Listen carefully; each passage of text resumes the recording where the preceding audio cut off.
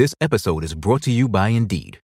We're driven by the search for better, but when it comes to hiring, the best way to search for a candidate isn't to search at all.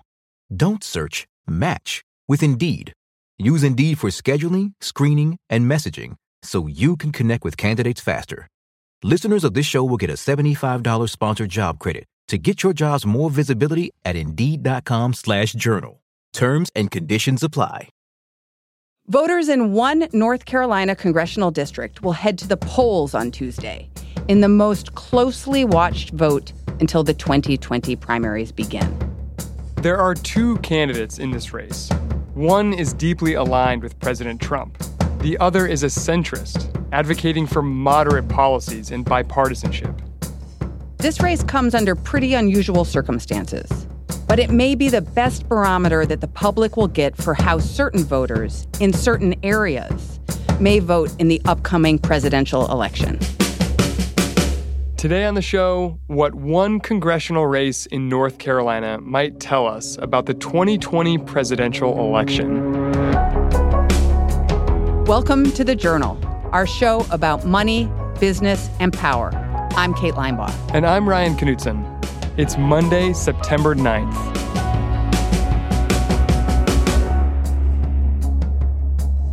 The 9th District of North Carolina is a fascinating place. Valerie Borline is a national reporter. It's very Republican. It's one of the most reliably Republican districts in the state. So this is a place that voted overwhelmingly for President Trump, far above the North Carolina average, which also voted for Trump. So this is a place where the Republican should win. But a Republican might not win. Part of the reason is that the population of the district is rapidly changing. The Charlotte suburbs, they're growing twice as fast as North Carolina is, which is growing faster than the U.S. as a whole. A little more than 60% of the voters are concentrated in the Charlotte suburbs. So you have this very dynamic, interesting suburban stretch of the district that Republicans and Democrats are looking at to say, what is it that swing voters who move to the Charlotte suburbs, the kind of reliably conservative, good schools, lots of soccer, what is it that they're interested in? What do they think about? But then this district stretches east another 3 hours. So you kind of roll through some rural areas where there are not a ton of voters. So it's a really diverse district kind of out in the eastern stretches. So a candidate that's running there really has to speak to all parts of the electorate. The population change happening in this district is happening in suburbs across America. And people are watching this particular race because these changes have already had big electoral impacts. One of the things that we saw happen in 2018 was suburban red state places, like suburban Houston, suburban Dallas, suburban Raleigh, suburban Charlotte. Those places increasingly went Democratic, which was a surprise. Suburbs have been Republican territory for decades. And you started seeing a chiseling away of that strength. This race is one of the only real data points to tell us how voters in these key suburban districts are feeling before the 2020 primaries start. And the reason we're getting this opportunity now is because this election wasn't supposed to happen. In last year's midterm elections, a Democrat named Dan McCready came extremely close to winning. He lost by a super slim margin of just 900 votes, which is a remarkable feat in a district that, in 2016, voted for Trump by 12 points. But then, the Republican who won withdrew his victory after his campaign was accused of election fraud, of taking absentee ballots and casting them for their candidate. In February, the Board of Elections called for a new special election, and a new Republican candidate was chosen. That's how we got the two candidates we now have. The Democrat Dan McCready is younger. He's 36 years old. He made his fortune as a solar energy entrepreneur, and this is his first run for public office. He is an Iraq war veteran, which is one of the things he talks a lot about. He was an undergraduate when 9/11 happened and was motivated to enlist in the Marine Corps after he graduated. So he uses that experience to launch into the tagline of his campaign, which is country over party. Now I see politicians so concerned with partisan games, they've forgotten who they're supposed to serve. I'll put country over party to get things done. That's why I'll work with Democrats and Republicans to balance the budget. And what about the Republican? Dan is, they're both named Dan, but Dan Bishop is the Republican candidate. He's a 55-year-old lawyer from Charlotte. He's been in office for a while in county commission and the legislature.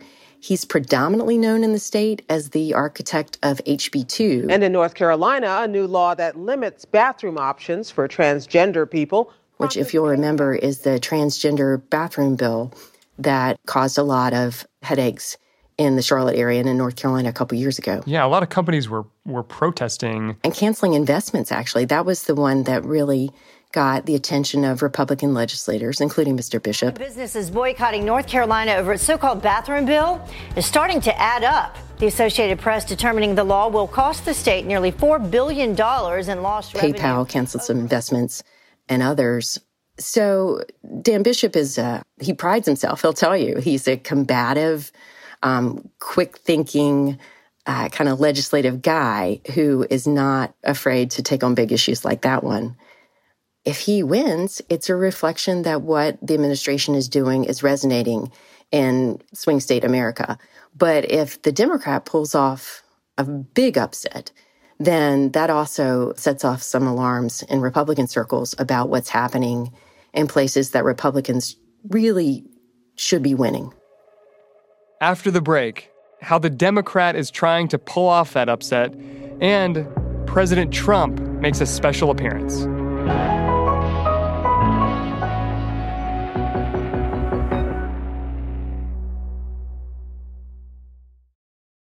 This episode is brought to you by Indeed. We're driven by the search for better, but when it comes to hiring, the best way to search for a candidate isn't to search at all. Don't search, match with Indeed. Use Indeed for scheduling, screening, and messaging so you can connect with candidates faster. Listeners of this show will get a $75 sponsored job credit to get your jobs more visibility at Indeed.com/journal. Terms and conditions apply. This episode of The Journal is brought to you by KPMG. At KPMG, we make the difference. It's not just something we say, it's what we do.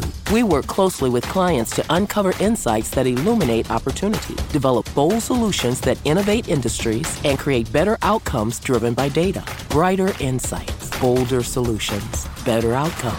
It's how our people make the difference. KPMG, make the difference.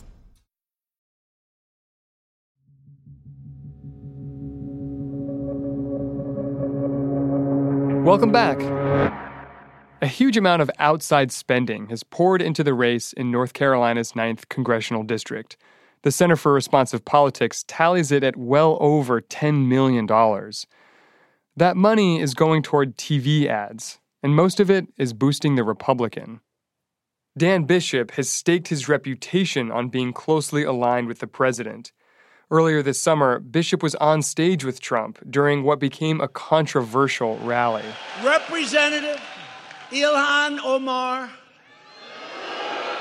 When the crowd erupted in chants, demanding to send back a member of Congress, a U.S. citizen who was born in Somalia. Trump will be back in the state to campaign for Bishop today. And Bishop is campaigning on Trump's policy agenda, too. He's lockstep with the president on issues like taxes and immigration. He'll build President Trump's wall, protect gun rights, defend our values. But Dan McCready has taken really the opposite track. He very, very rarely mentions President Trump's name, which is unusual in a political environment where the president takes up so much of the oxygen. But he's really focused on healthcare and education and prescription medicine, those types of things. And so it's been sort of a funny campaign to watch because they're really talking about two completely different parts of American politics. But this race isn't just about the policy differences between the two candidates. It's also shaping up to be a test of whether a moderate Democratic message can succeed in suburbs like this one. That's reflected in the candidates' two very different campaign styles. They're campaigning kind of across each other. So Dan Bishop, the Republican, is talking almost exclusively about national issues. His banner, kind of his marquee ad, features These crazy liberal clowns. Dan Bishop, the Republican, standing amidst like this kind of field of punching bag clowns like you had when you were a kid. What's happening in Washington right now is crazy. With the faces of prominent Democrats like Nancy Pelosi, members of the so-called squad in Washington, and also Dan McCready. And he promises, I'll go to Congress and fight these clowns for you. To be a reliable voice for President Trump. I'm Dan Bishop. I approve this message because it's time to let the air out of these clowns. Bishop's strategy is all about making sure his base is energized and ready to turn out for him on Tuesday. He's spent a lot of time down east. He spent a lot of time in rural areas and the red bastions of the district, turning out that base vote, exciting core Republicans with the need to get out and vote and support him and send a message that what President Trump is doing is working. But Democrat Dan McCready is going after a different group. Remember those suburban voters who went for Democrats in 2018? If McCready can get them, and especially women in the suburbs, then it could send a signal to Democrats in the presidential race that a centrist message works. The key demographic that the McCready campaign wants to win is suburban women. Suburban women who may not be okay with the rhetoric coming out of President Trump, either spoken or on social media or what have you. As a centrist who's not engaged in, name calling and that sort of thing. So the McCready campaign feels like they really can pick up disenfranchised, conservative suburban women. And you've spent a lot of time on the ground in this district talking to voters. What's your sense of how McCready's more centrist message is doing among those voters? What I've learned talking to suburban women is it's just a mix, right? There are women who have always voted Republican and who voted for the president who'll tell you they've become a little bit tired of trying to keep up with the news. It's become sort of a task, they'll say. I've talked to some Democratic suburban women who will say, I've had this conversation in my book club and, I'm the only person voting for him, or I'm the only McCready sign on my street. I was in a brewery in Union County, which is this really fast-growing exurb of Charlotte. And that's where about 30% of the votes in this district lie. And I was at this brewery for a McCready event. So it was essentially McCready going into reliably GOP territory. And while the group was in there, I was asking this one woman who was there, she was a Democrat, but her husband was Republican, and she hadn't been able to flip him. So she was frustrated. She was like, I'm here to write postcards to swing voters because I can't flip my own husband. Ahead of Election Day, the race is tight. There haven't been many public polls, but the ones that do exist show a dead heat. And as with many elections, it could all come down to voter turnout. And generally, it's hard to get people out for a single race on a random weekday. Both sides are nervous. Both sides will say, I talked to a Democrat who's following it incredibly closely lately, and he said, are you asking me to bet my house? And I was like, yeah, I'm asking you to bet your house. And he said, well, if I had to bet my house, I'd give it 60% chance the Republican's going to win. But I'm not sure. I'm not sure at all.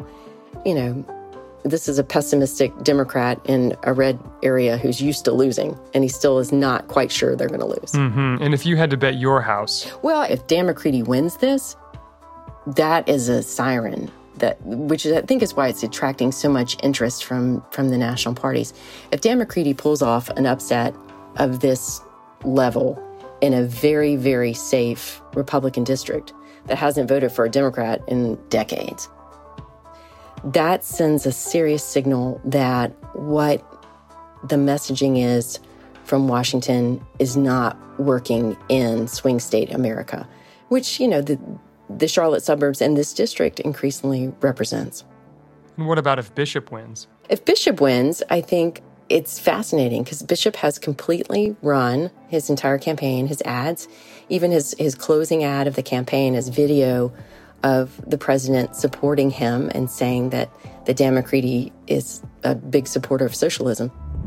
Dan McCready is an ultra-liberal. He likes open borders, and he really admires socialism. Dan McCready. So if Dan Bishop, the Republican, wins, it's a vote of confidence in what's happening in Washington, particularly what President Trump is doing. So I think a lot of people who are watching 2020 are wondering which message resonates. Is it important to tie yourself to national politics, or is it important to talk about bread and butter campaign issues?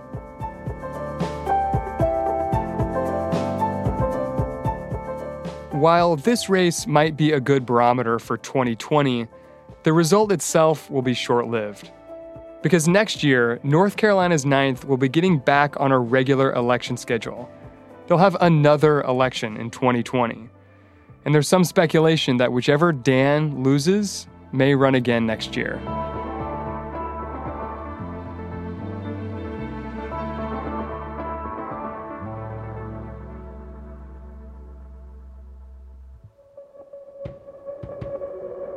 That's all for today. The Journal is a co-production of Gimlet and The Wall Street Journal.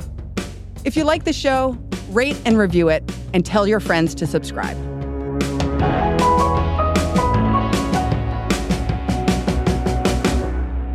Thanks for listening. See you tomorrow.